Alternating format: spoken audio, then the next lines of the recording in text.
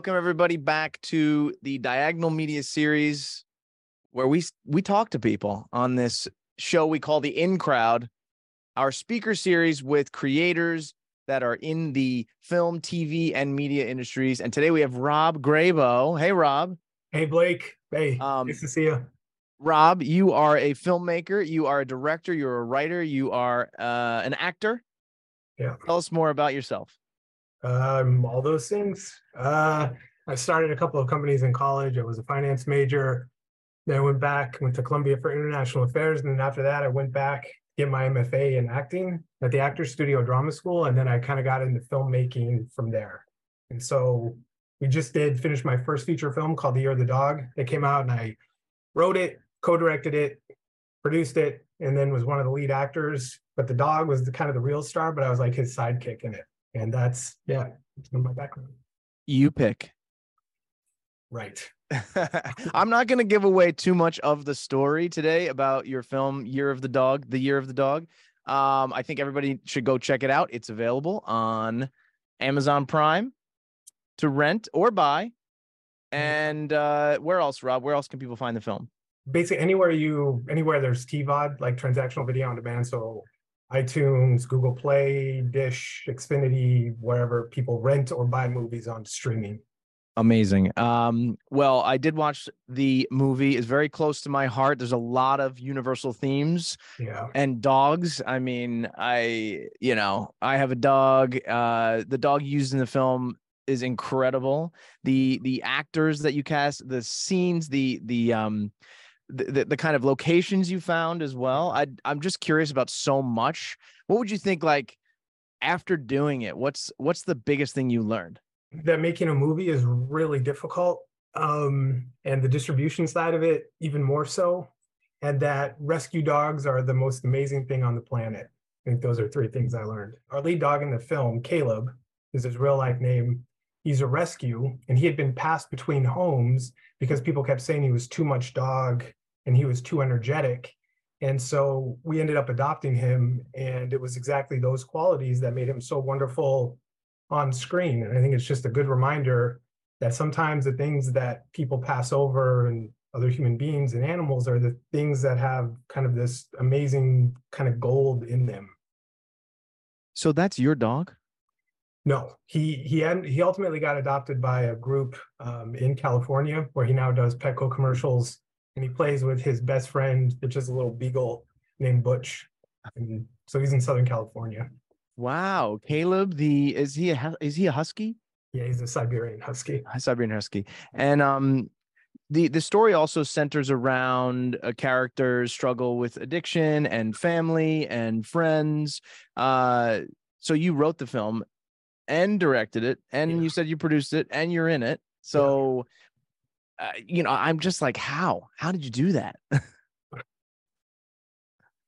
mean, you just kind of trust that you can problem solve, right? I mean, this had been a story that I wanted to tell. I left acting school early because my mom was going through cancer treatment, and then they thought I had cancer during this period, and I was like, I need a break. And so I was out in the sticks in Montana, and I started writing this story that meant a lot to me personally. And then I just decided we're going to make it. And I trusted, I'd been involved in startups, and so I kind of knew the architecture of taking something that doesn't exist and bringing it into existence. And so I just worked it one step at a time, basically for 3 years now through distribution. It was just just an incredibly Everest-like learning curve all along the way for 3 years. So, Diagonal, we're a video production company and a creative agency. And so maybe we can get a little technical. Can you tell us a bit about, the cameras that you used? Or do you know about that stuff? Yeah. I know just enough. We shot it on Red and Blackmagic were the two cameras we used. Side note, I just have to say this about Diagonal, by the way. You guys saved our butts because you cut such an absolutely amazing trailer.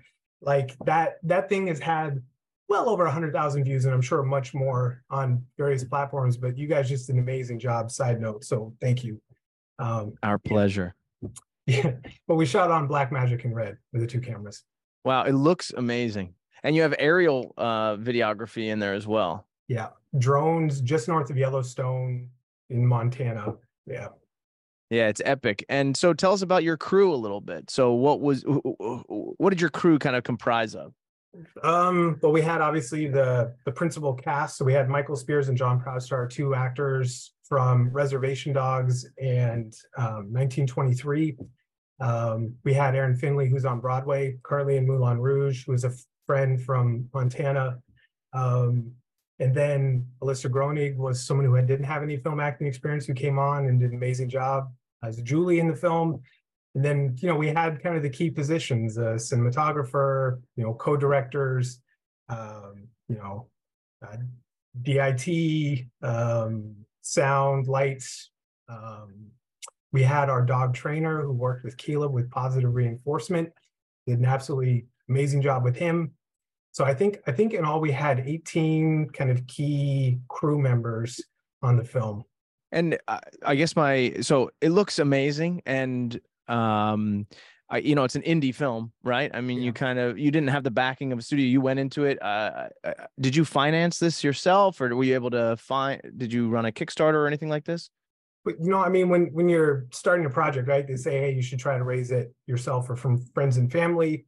And so I sold a condo I had to do the bulk of the financing for it. And then I hit up some friends and family. I was like, hey guys, you want to be involved in a movie project? And a couple of friends put in some money. And I think I financed about 80% of it. And then I had friends finance the rest of it.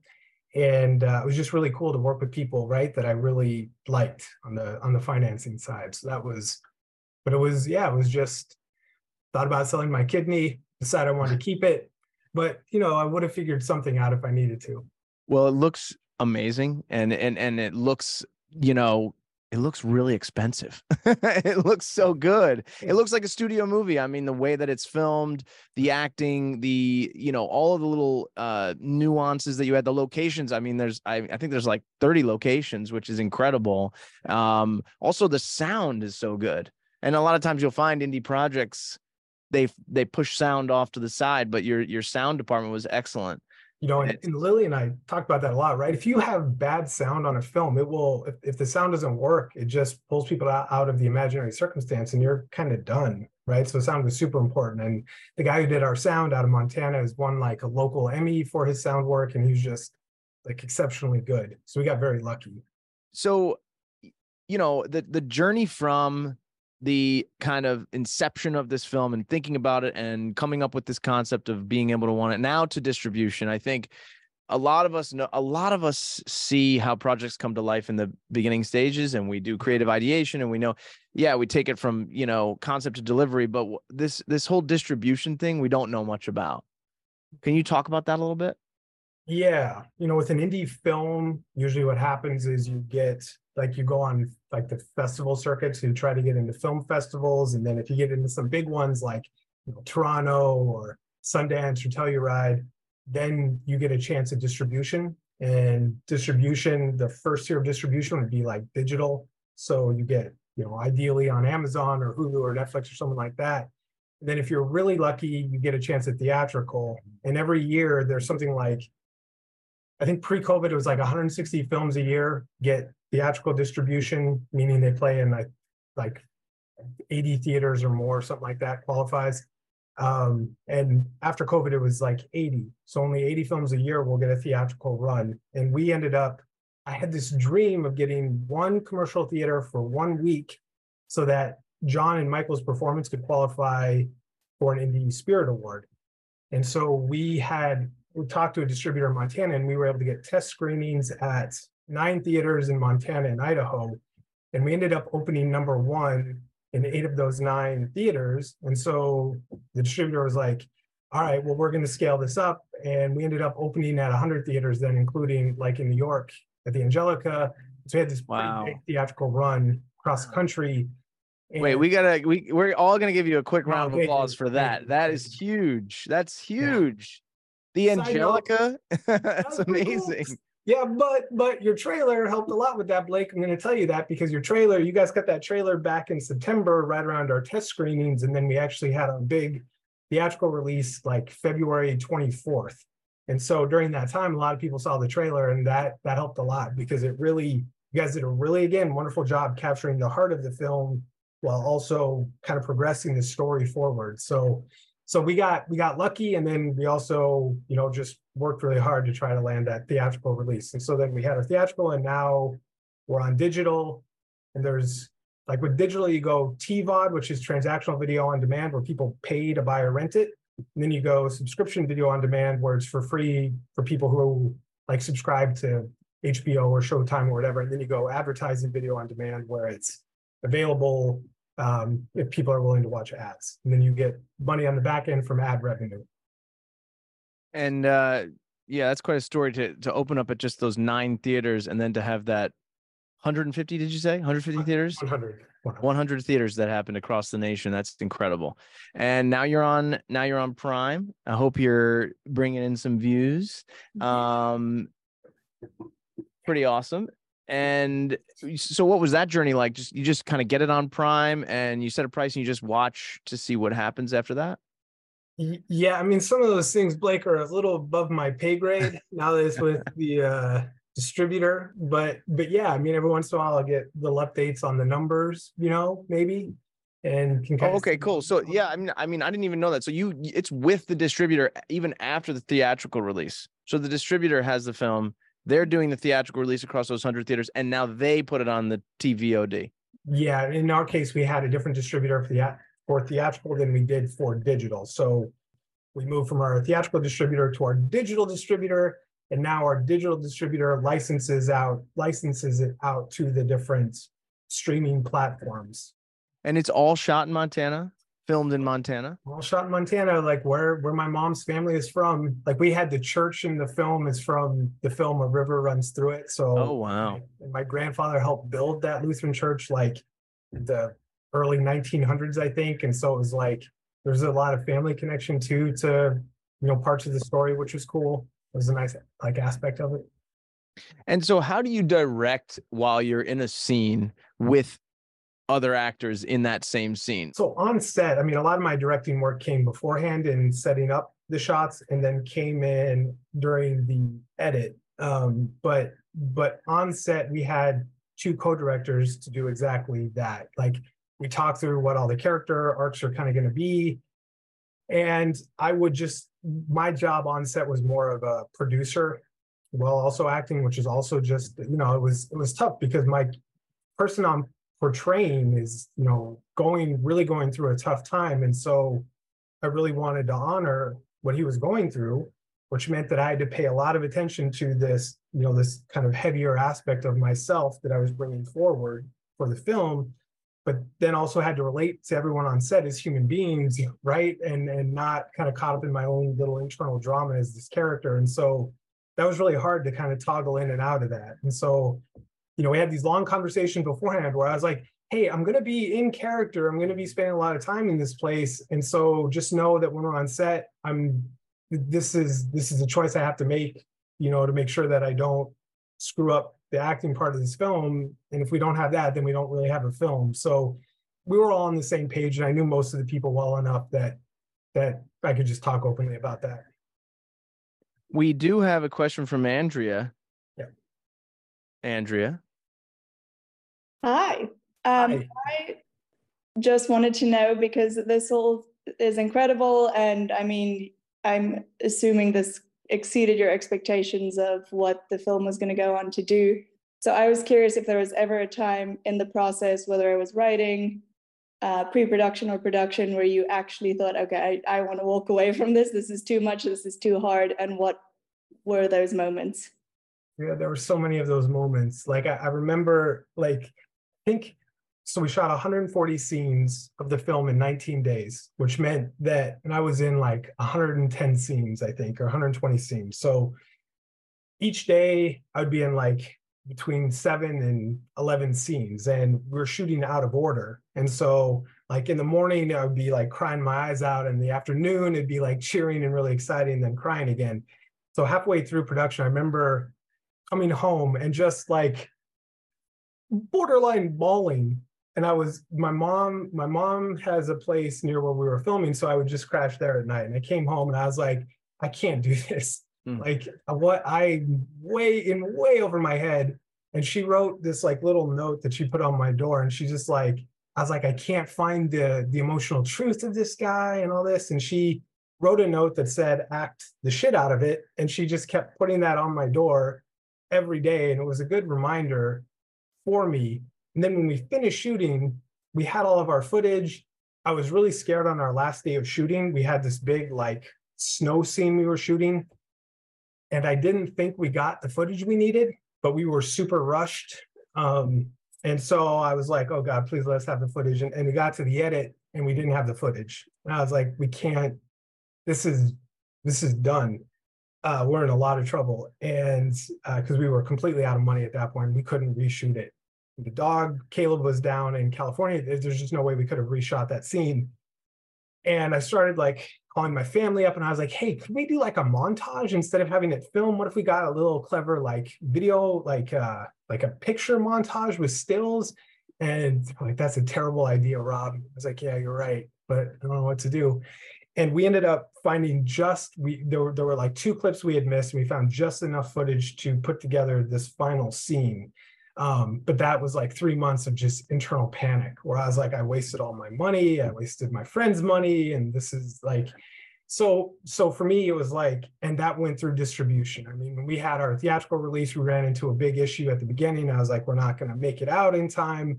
So it felt like I kind of got used to the fact that just about every day, it was something borderline catastrophic that was going to happen, that we just have to figure it out.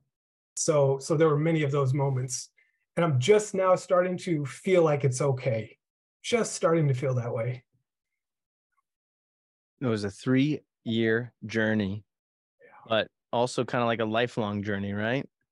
There's a lot of life in this film. Yeah. A lot of life story. Yeah. It's beautiful. We have a question from Miguel, who's right here. Miguel asks, how long did production take versus post-production? Production was 19 days to shoot it. Post-production, also known as Rob's Purgatory, was I think when it was all said and done, it was 10 months of post. And color, and that includes color and sound mixing and color and sound mixing and VFX. Yeah. Okay. What kind of VFX did you have to do? Well, so some small things like the opening scene where my character is coming out of like jail. It's actually at my hometown court, post office. So we had to change post office to courthouse, the masthead. Then we had the VFX in bricks because we have these weight pulling scenes, and we didn't get the right number of bricks on the sled. So it was like 3 months of just colossal difficulty finding someone who could VFX bricks in motion capture when we had no way of tracking. So the tracking of those bricks was really difficult VFX. So the dog actually pulled a few less bricks than the bricks that the dog is pulling in the film. Dog pulled virtually no bricks. And okay, all right. and Caleb didn't actually like pulling, so we had to have a stunt dog do the pulling. Oh, wow. And Caleb is a dude dog, and the stunt dog was a female, and she did all the heavy lifting for the film, so that just needed a little bit of wow. So that mirrors life a little bit, doesn't it? Yeah, I guess my big question for you now, Rob, is you've done one film. Now what do you do? Sleep. Okay. No, but I'm sure you are now thinking like, okay, well, I got to do something. I got this creative, you have a creative kind of fire inside of you, and you are multi-talented, and you're like the quadruple threat that I was saying earlier. You produce and you direct and you act and you write. So, what do you think? What do you want to do? I want to make another film, Blake. I want to make another film, I think in next summer, probably. Just question, would you guys be up for cutting another trailer? Yes. We'll always cut a trailer for you anytime. Okay, right. Yeah, but hopefully another film next year. We film stuff too. Feature films? You guys do feature films? Heck yeah. We do anything. Just tell us where to show up. Wait, do you really do feature films? Sure. Huh. We absolutely could. Okay. Hey, let's make a deal. We don't have to do it on live TV, but Okay, great. no, that's awesome. So you're thinking about starting next summer. Are you writing now or? Yeah. Well, I'm going to take I have something halfway written, but I'm going to take a couple weeks and just chill and then go back to it, I think. Yeah. So we're a creative agency. What do you do to inspire yourself? Where does your creativity come from? If you're not feeling particularly kind of, I don't know, creative in that moment, what do you do? I just kind of do. I mean, I don't really have to try to find the desire to do it, right? Like I just track with the desire to do it. I read somewhere that I think, 90% of successful actors came from divorced homes, and many more actors come from backgrounds that were challenging. And I think there's something that happens kind of in the creative arts sometimes that the drive to succeed is an unconscious drive to have an internal void or a sense of it, like sadness or something, get filled by external adoration. And I think that has a really positive quality. Rob, don't talk to me. Don't talk to me so directly, but okay. Yeah. No, but that's beautiful. I mean, it's like it has this wonderful quality to it that can instill a drive. And then I think part of the artist's, aspiration is to find a way for that ultimately that void or whatever to get filled internally. And then it just becomes a skill set to turn on when you want it and to turn off when you don't. And I think, for me, I have no problem getting motivated for something that I care about. And, anything in the art world is just something I care about very much. Wow. Rob, you're inspiring me to be more creative. We do have a question from Aisha. What was your writing process like? Did you have to combat writer's block? And if so, do you have any tips? Writing process was, I'm usually pretty good at getting first drafts out. So I sat down and I wrote a short version of the film. Like I knew where I wanted it to end and I knew where I wanted it to start. And then I just wrote a way to kind of get there that felt intuitively good. And I did that in a weekend, and then it was like a year of editing. The process for me was to get the content out first, like make sure I had the sort of logical part of it sequenced, and then to go through and feel my way through kind of the wording of it and the imagery of the script, to communicate in a more dense emotional way what was happening. So for me, it would be like do a draft try to get a draft done as quickly as possible and just get it out, and then kind of go through the refining process. That's great advice. Yeah. Sorry, you and then write the thing. And write the thing, and I'd written a couple of books in college that were kind of nonpartisan political. Hold on, wait. You wrote a couple of books in college? Yeah, we did. A friend and I put out a nonpartisan. I just wrote a couple books in college. No big deal. No, it was a cool thing. But we did a nonpartisan political anthology collecting stories by college kids across the country, writing on political issues.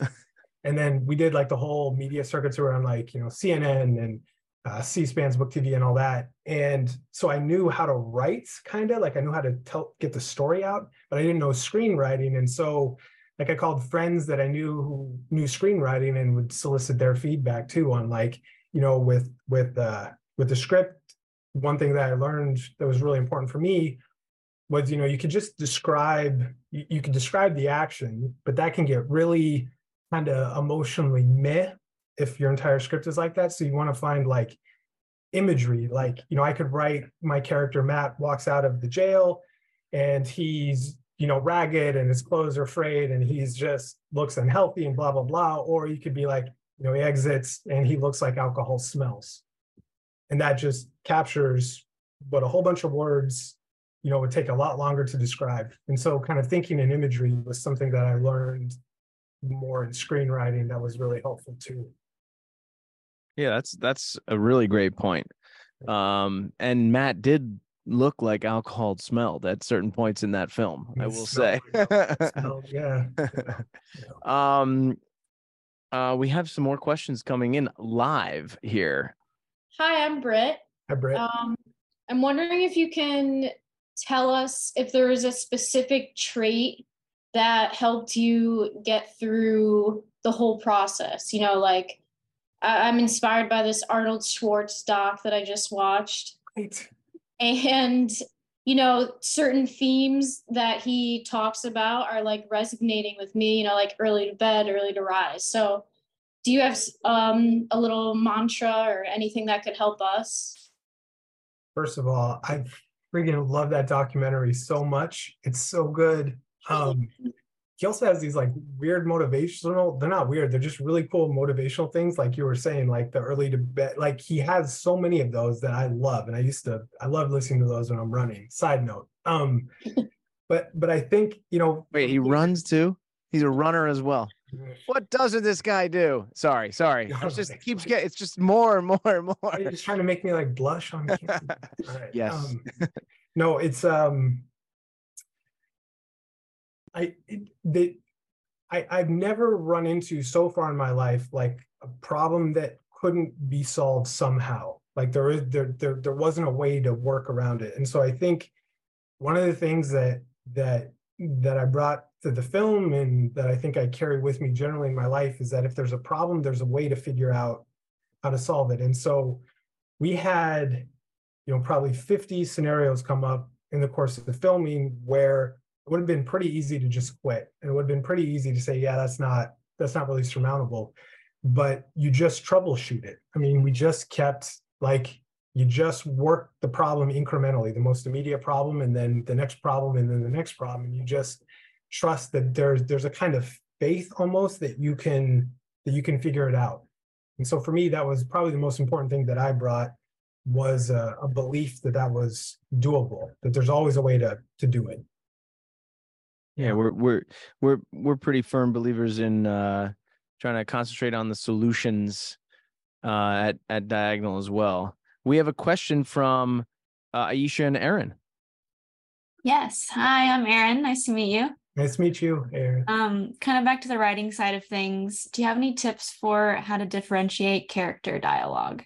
You know, for me, one way that I would do that, right? Like when I'm acting, I don't really believe in acting. Like I kind of believe that we bring a part of ourselves forward for, you know, in service of whoever this person is in the imaginary circumstance. So it's like in playing the character I'm playing here, I would focus a lot on, like, I know what it's like to feel abandoned or wounded or like as an outsider. And I would put a ton of my attention on that part of me and then relate to the world from that place. And these organic, spontaneous reactions would come up.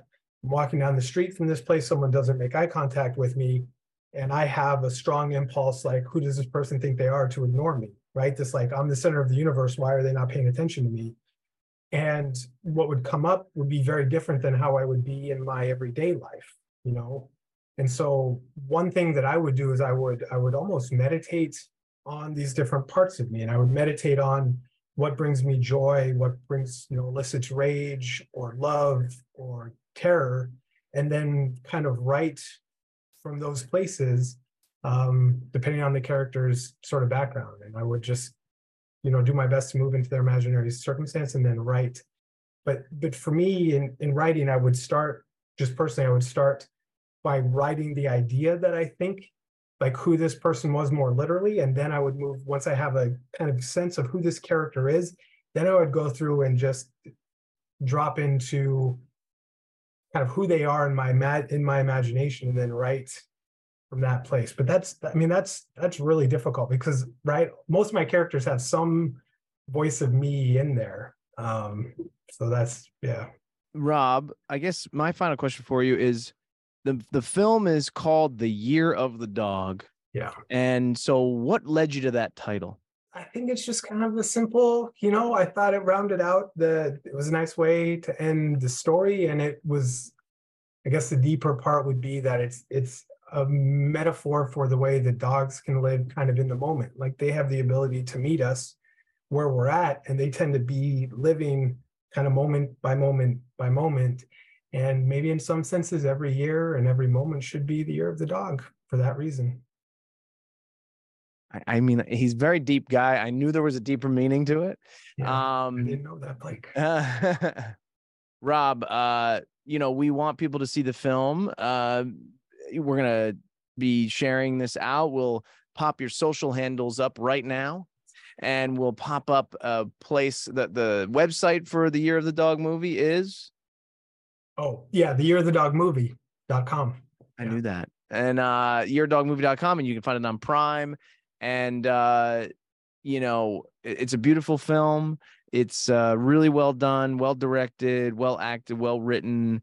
The dog is fantastic as well. You lucked out there, I think, with a really great animal. It's such a lovely kind of soul. And your cast is awesome too. And your technical team was great. So bravo to you. And you're definitely a member of the in crowd. So thanks for being on the show. Thank you very much. Yeah, thank you, everyone. All right. We'll see you next time.